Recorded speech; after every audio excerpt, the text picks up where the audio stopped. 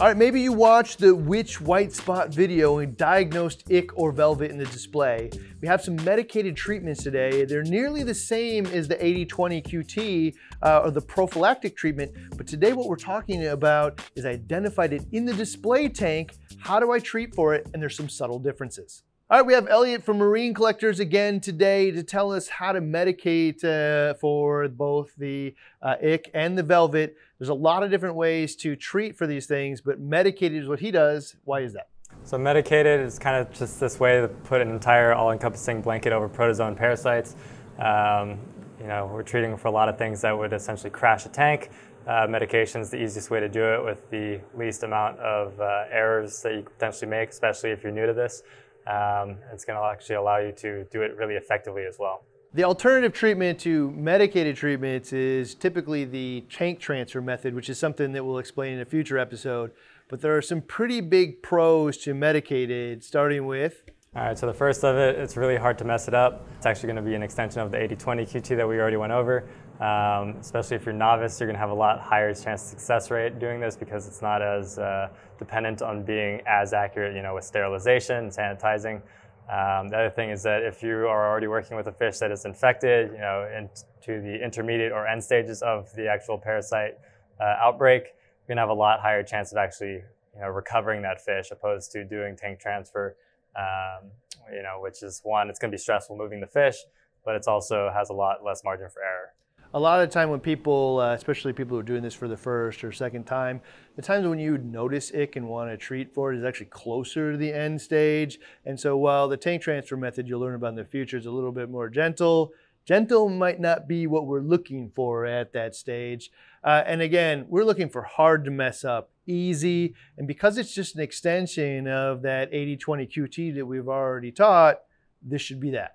All right, just like anything, there's cons to approaches as well, and medicated has one. All right, so the first of which, you gotta have that stuff on hand. Have copper power, have a copper checker on hand. Don't wait till you have an outbreak. Order it in the mail, maybe it takes a week to get it, and then suddenly that fish has to endure that infection for, a week's time. It's not ideal for the fish, and it's not ideal for your chances of actually recovering that fish either. The copper checker is just because accuracy counts when you're using medications, but there are a lot of different coppers out there. Why copper power over the rest? Yeah, so copper power is just what we use at the Marine Collectors warehouse. I know it to work, and I know what concentrations it's safe at. Chelated copper sulfate is what copper power is, and it's actually a lot more forgiving to fish. It's a lot more user-friendly. That way, if you are a novice to doing this, it's a little bit more forgiving just in case you mess up a little bit.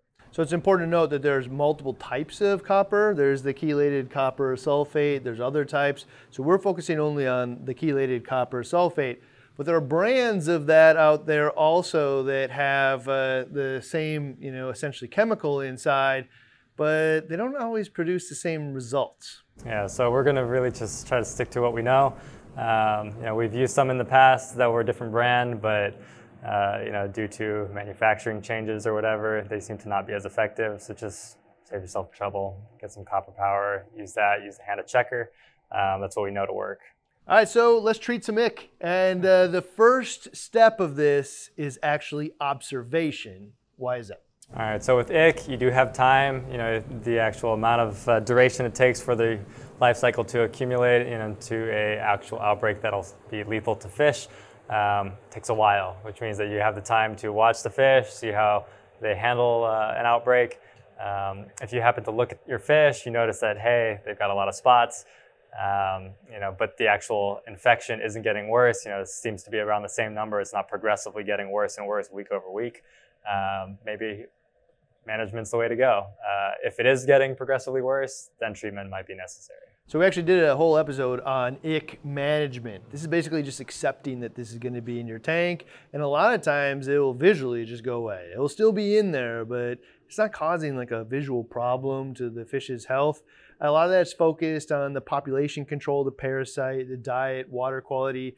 But the first step here is if you see ick and it's not actually getting worse, you may want to consider at least go watch the management video and see if that might be a better solution for you, because treatment is going to be a lot of work. You're going to see that in just a second, and it may be totally unnecessary. All right, for velvet, there's also a first step, which is way more aggressive than watch it. All right, so unfortunately, it's unlike ick. You have no time. You see it, you pull the fish out. Best course of action is formalin, which means catch all the fish in your tank one by one, formalin dip. I wouldn't do them all together just because formalin does actually strip the the water of oxygen. So heavy aeration is definitely going to be a must. The dip is consisted of 30-60 minutes, 1 ml per gallon. What we're using is 37% formaldehyde or formalin. Always match the temperature, make sure that all the parameters match so it's as least stressful as possible. And then in terms of if you don't want to do formalin, next best option is going to be fresh water. You can do one for 3 to 5 minutes. And again, just make sure that the temperature is the same and also you have good aeration. So important point is that you're not going to pull out just the sick fish in the case of velvet. You're going to pull them all, and do all of them will get this bath. I noticed that he has 2 different baths there. One of them is probably best practice, being the formalin and most effective, and the other one is just freshwater. So here's the deal. The formalin is absolutely going to be better, but it's harder to find. It's not going to be found at most fish stores, certainly not in the 37% that is required. Usually it's like mixed in small amounts with other things and fish products. But the other part is that it has a carcinogenic warning on it. I personally am not equipped to be able to tell you how carcinogenic it is or how to deal with it safely. I have to do a little bit of research on it. But to be frank, it's not the kind of thing that I would like to keep around my house, around my kids and pets and stuff. But there is another emerging option out there which might actually fit the gap in between these two things, which is hydrogen peroxide. I'd call this a little bit experimental. Have you used hydrogen peroxide before? I have not. It's also why I can't recommend it because I only use what I know works. But anecdotally, we have seen other people in the industry recommend it. In fact, I think I've seen a good number of people, specifically Humble Fish talks about it a lot. He's a thought leader inside of the fish disease and parasite community, has a forum fully dedicated to this. And one of the things they use for velvet there is actually the hydrogen peroxide. So if you want to go learn more about hydrogen peroxide as a solution for the bath on velvet, I'd go check out Humble Fish's website, because it'd frankly be awesome for home use if you could find something you get it readily available at every drugstore and is effective and much safer. All right, past step 1, which is observation or do that bath because you think it's velvet. Everything else is now the same for velvet and ick, and it starts with following the 80-20 QT. The method is the same. Go watch that, but basically what is it? Basically what we're doing is we've got pre-medicated water that we're doing water changes every 3 days. Basically what we're going to do is just run out the clock. As soon as you don't see symptoms of the parasites on the fish anymore, count the clock. 14 days from then, no symptoms for consecutive 14 days, and you're done. Yeah, so the difference between this one doing like proactively trying to avoid it is I didn't see signs of ick, and that's why I did the quarantine. In this case, we're seeing an actual sign of ick on the fish. So the clock again starts not when we start the treatment, but when the last time that we see ick or velvet on the fish, 14 days from then. If you can do a handful of water changes and add copper to a bin, anybody can do this and be successful. All right, there are a couple deviations from the 80-20 QT when we're actually going to treat for it, starting with we're going to run the water a bit cooler. What is that and why? All right, so we're actually going to be shooting for 70, 72 degrees. The reason why is colder water holds a lot more dissolved oxygen. It's going to slow bad things down. It's going to reduce energy burn, but the most important thing is it's going to reduce the chance for secondary bacterial infections. Just like in the 80-20, we are going to be running nitrofurazone, but if you already have a fish that is end stage, it's covered, completely coated in parasites. What you can basically envision is that you have a bunch of parasites penetrating the epithelial layer. It's like a fish that's covered in small wounds, and then that fish is also sitting in a finite amount of water that has waste accumulating over the next 3 days until you're waiting for that water change to come. And basically what we want to do is prevent that as much as possible so that the fish can actually outrun the parasite's life cycle of the feeding stage. That way we can actually get to the point where that fish can handle the treatment a lot better.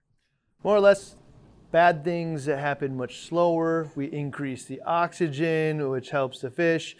We reduce that energy burn. The fish is a little bit more docile. And all those little hundreds or even thousands of little bites on it are much less likely to turn into bacterial infections. So 70 to 72 degrees, slight deviation.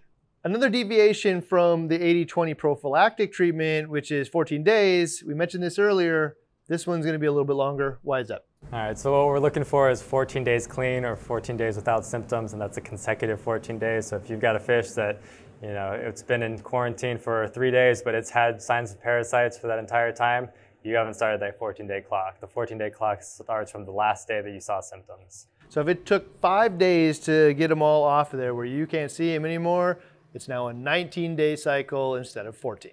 Another note from the 80-20 is we suggest using nitrofurazone and show how to use it in that QT process, but here it's really critical because... All right, so nitrofurazone, it's an antimicrobial, not to be confused with an antibiotic, but basically if you think about a fish that is, end stage, it has a lot of parasites on the body, that's a lot of wounds where it actually penetrated the skin and the slime coat. Basically what we're trying to do is prevent all of those sites of entry from being infected and keep them clean, so that way the fish can recover a lot better. So nitrofurazone, we suggested Furion 2, I think from Seachem.